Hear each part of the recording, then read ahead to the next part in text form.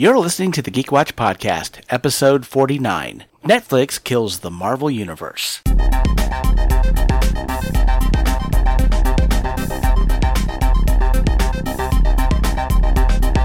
This is the Geek Watch Podcast with Brian Hatcher and Mandy Petrie.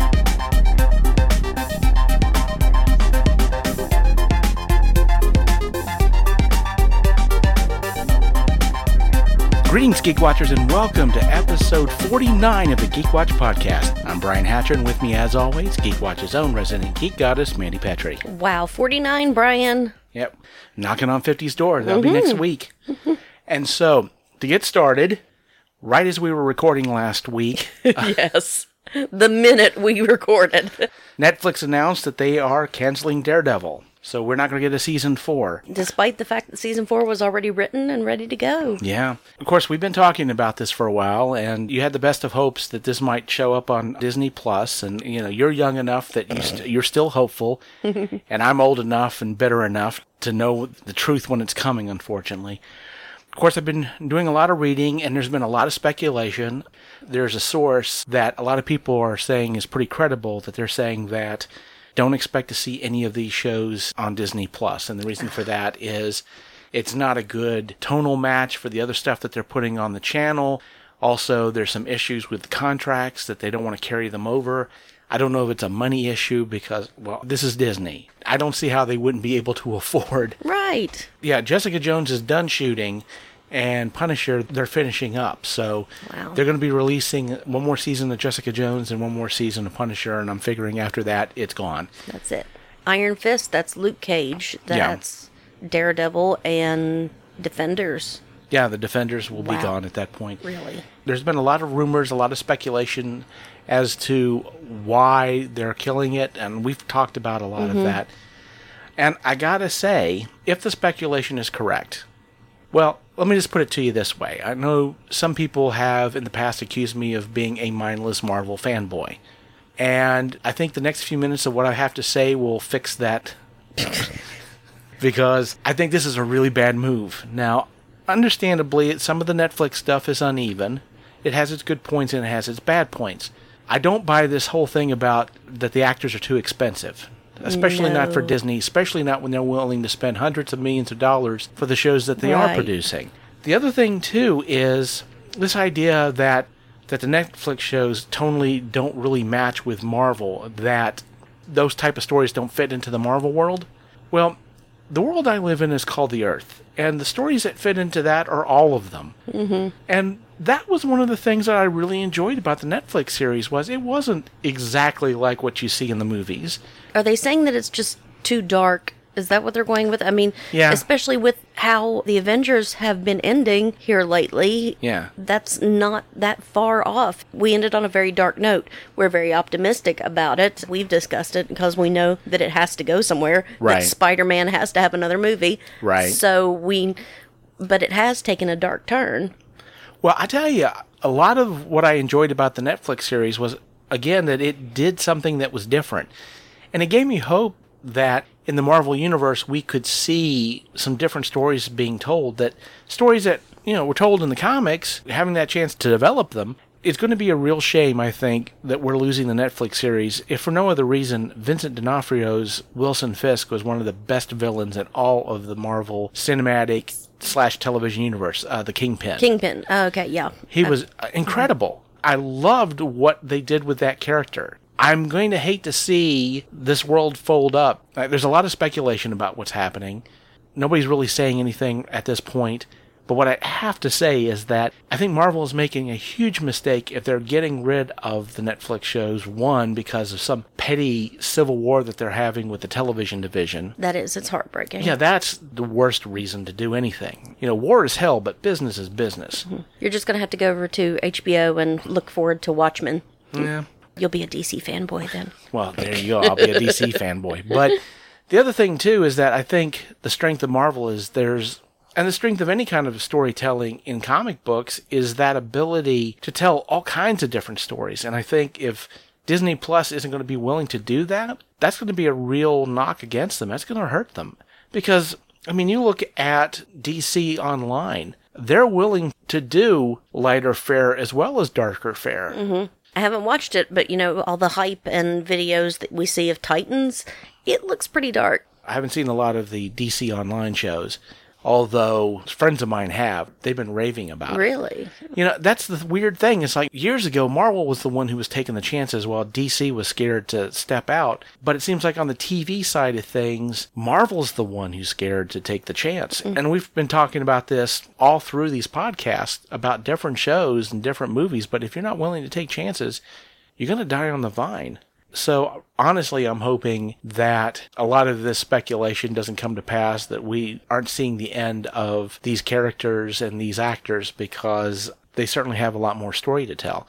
Sort of changing the subject here a little bit, but going back to DC being willing to take chances, one of the best examples of this are the shows on the CW. Oh, yeah. And when looking at CW shows back in the earliest days before it was the CW, and they had Buffy and Angel and, all these shows, they had to hold the censorship of broadcasting to a broad audience, but they've done very well with it. I have to admit, I don't watch any of the DC CW shows, but I remember all the way back to Smallville when it was on.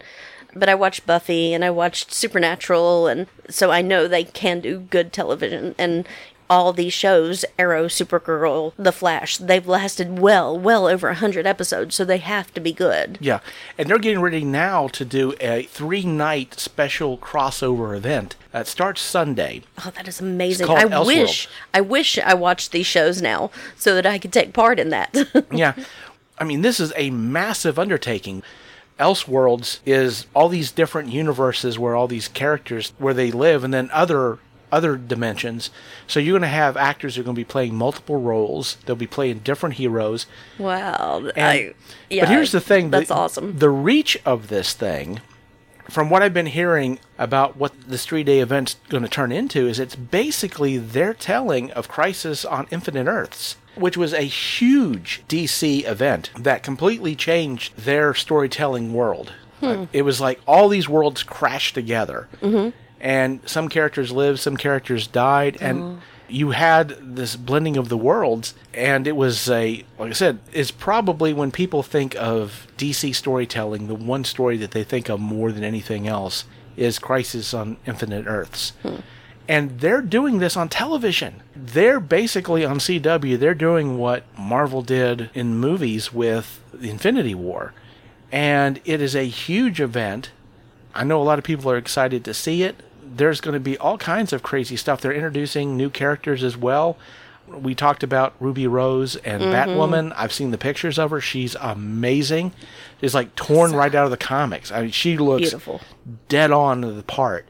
This is going to be world-changing for CW. Mm-hmm. This event, people have been looking forward to it a long time. And I think the excitement for the people who watch the CW and enjoy the DC shows on the CW, this event is going to be mind-blowing to the same level that Infinity War was. I know a lot of people are going to be really excited for Elseworlds. It's going to be a huge event. And I'm excited, and I'm not even a fan.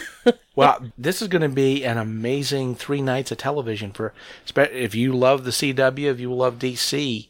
Yeah, watch DC take the chances that I kind of wish Marvel would in some aspects. CW, those Canadians. But we also, today, they dropped the second Captain Marvel trailer. That's right, they did. So, not everything's bad in Marvel world. Let me fanboy a little bit, because I loved that trailer. Loved. Oh, it's so exciting. And Nick Fury. Yeah. Just cannot wait. Cannot wait. I love the way that he's so green, and the world's really new to him at this point. He's not the grizzled veteran that we're used to. He's getting his footing in some really strange things, and he's finding out that aliens are real and all that. Samuel L. Jackson is so good at that. He does that naivete. He does such a good job at it. If you know anything about Captain America in the comics, there's a lot of great little Easter eggs in there, especially at the end where Nick Fury's sitting there petting the cat, and you're like, that's not a cat, Nick. Oh, okay. Spoiler alert. Well, no, I don't know about that. Yeah, it's an alien. So when you see him playing with the cat, you're like, oh, it's not a cat. It's not a cat. Stop. stop scratching the alien under the chin. You're probably annoying it. So, what did you think when you saw it? I just got even more excited. I mean, I always was excited about the movie, but we're getting to see her powers. We're getting to see more of space and what that's going to be like. So I'm very excited, much more. Finally got to really see the red, white, and blue uniform. Yeah. So getting excited. Those are all the things I get excited about. Yeah, and you're dealing with a character, obviously, one of the most powerful characters in the Marvel Universe, and certainly one of the most powerful characters in the Marvel Cinematic Universe. And this is going to be our last setup before Avengers 4, which we have seen nothing on at all. I guess they're thinking, we got your money. We don't need to advertise. Yeah, I mean, it's bringing a lot of buzz. People are like, when are we going to get a trailer? And they're like, yeah, you're going to have to wait. You're going to have to wait. Maybe we don't even get a trailer. Well, they've got to do some kind of a trailer. We got to see something. Throw us a bone. Let's see something. Is the trailer going to show up? I mean, it had to show up before... Maybe there'll be too many spoilers. Well, maybe. Well, I mean, they haven't even given us the title yet. That's how locked down they're keeping all this. Now, there was a lot of talk about, they didn't want to give the title before the last Avengers movie because it would be a spoiler for something, but they still haven't given us anything. I got to think that we're going to have to see a trailer before Captain Marvel, that they're not going to reveal the trailer at Captain Marvel. That's cutting it close because it's like a month and a half between Captain Marvel is March and I think Avengers is May, so you're probably right. Yeah, a couple of months. March 19th, that sounds like something. Yeah, Marvel's being real coy about this, but obviously Avengers 4 is going to be a huge deal because the Marvel Cinematic Universe at that point is going to change forever. I mean, we're probably going to lose characters, so who can say what's going to happen? But 2019 can't get here soon enough for me. And so let's talk a little bit of the Saturday night show's Doctor Who. And that was a weird episode, was it not? Man, I was so angry at the reveal. Were you? You weren't happy? I mean, really, I get the villain in quotations, the universe, what they were wanting. They were lonely. But the dad who left his blind daughter alone in the woods, all Village M. Night Shyamalan style, I guess the human in me just got really ticked off. That's Well, it's funny because when I saw the episode, what I compared it to is I said it looks like the Three Doctors meets The Village. That's how I saw it. Absolutely. That's exactly it. I have to keep you scared so you don't go out. Good grief.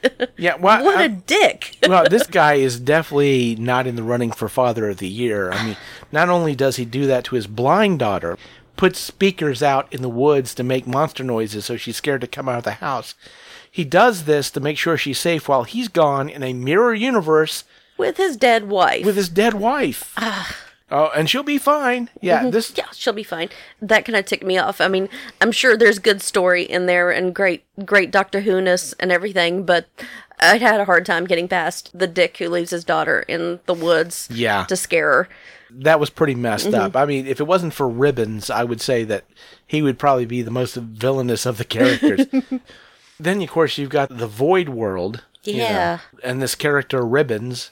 It looked like somebody skinned Gollum. And flesh-eating moths. Just recently there was that moth meme, but this had to be written months ago before the moth meme happened. So, but man, that was an interesting timing there.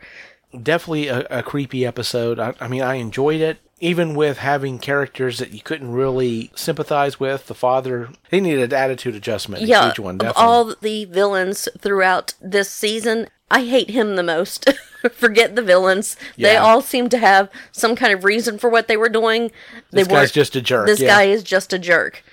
Well, the other part of it that was really rough was, of course, Graham winds up in that mirror universe. Oh, yeah. And they drop Grace on him. That was terrible. Yes. And they do. They feel like they're real, but they're not. And that's really heartbreaking. They were sentient, and they did think that they were real. They had the memories, and... I was shocked to find out that next week is the last episode of Doctor Who. I thought there was like 2 or 3 more. No. Got one more. I do have to say I'm a little bit worried because with the fact that you don't have a through line in these stories, how excited are you really to see the last one? There's no real questions that we've been wanting answered all through this series. And so I'm worried that this last episode is going to feel like just another episode and it's just going to kind of peter out. I would hope that, there's something really exciting that's going to develop in the last episode. The only thing that I really know, and that was from watching the trailer, is that the Doctor hears a voice she recognizes. Mm-hmm. Yep. But no real explanation outside of that. I mean, usually the season finale of Doctor Who, there's usually some big question that you've been waiting all these episodes for it to answer. And yeah, if you just get an episode, this feels like another episode. It's just maybe we'll get a mini cliffhanger.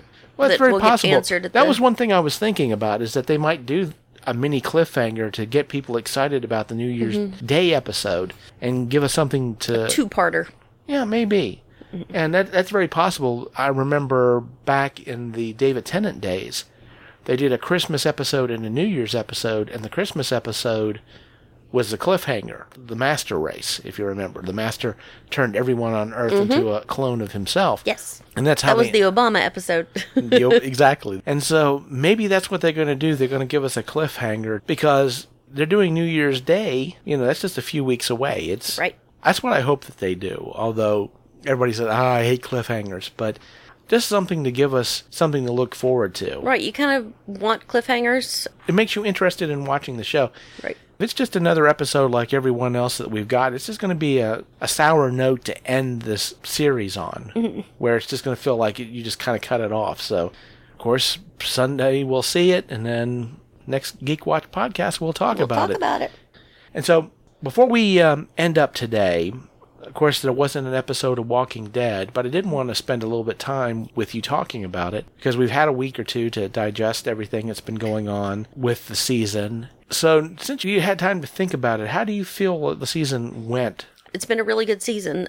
It does jump around a lot, but I'm personally okay with that. Some people may not. I was fine with it. I'm looking forward to it coming back. There have been times when I'm just like, oh, I'm not looking forward to seeing Glenn die. I'm not looking forward to the governor or whatever. But this one, I'm looking forward to see where it's going. And we have this new threat now, and I want to see how they handle it. And we know that they've had peaceful-esque years, our Walking Dead family. So we'll have to see how they deal with this challenge. Yeah. Well, for me, there were certain things that they were going to have to take care of in this half season.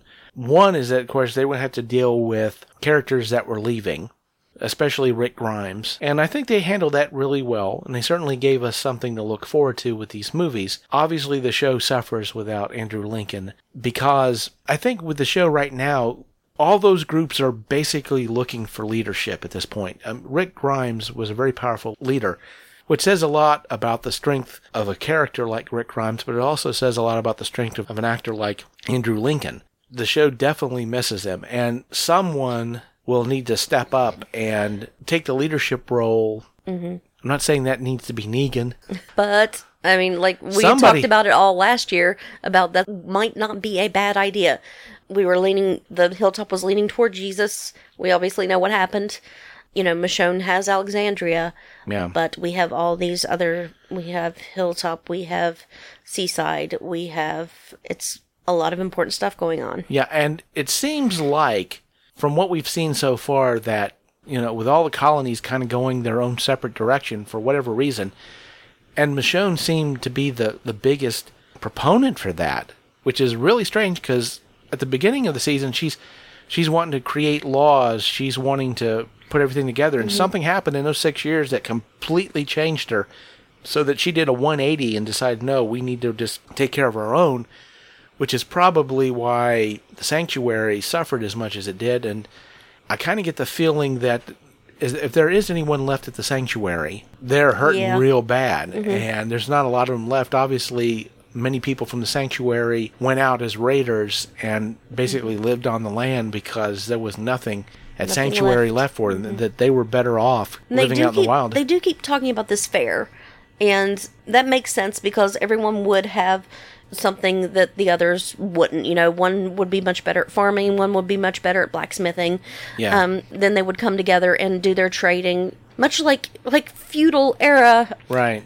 Earth. That's pretty much where we've gone back to. So the fair would be a great thing, which, led to festivals around here.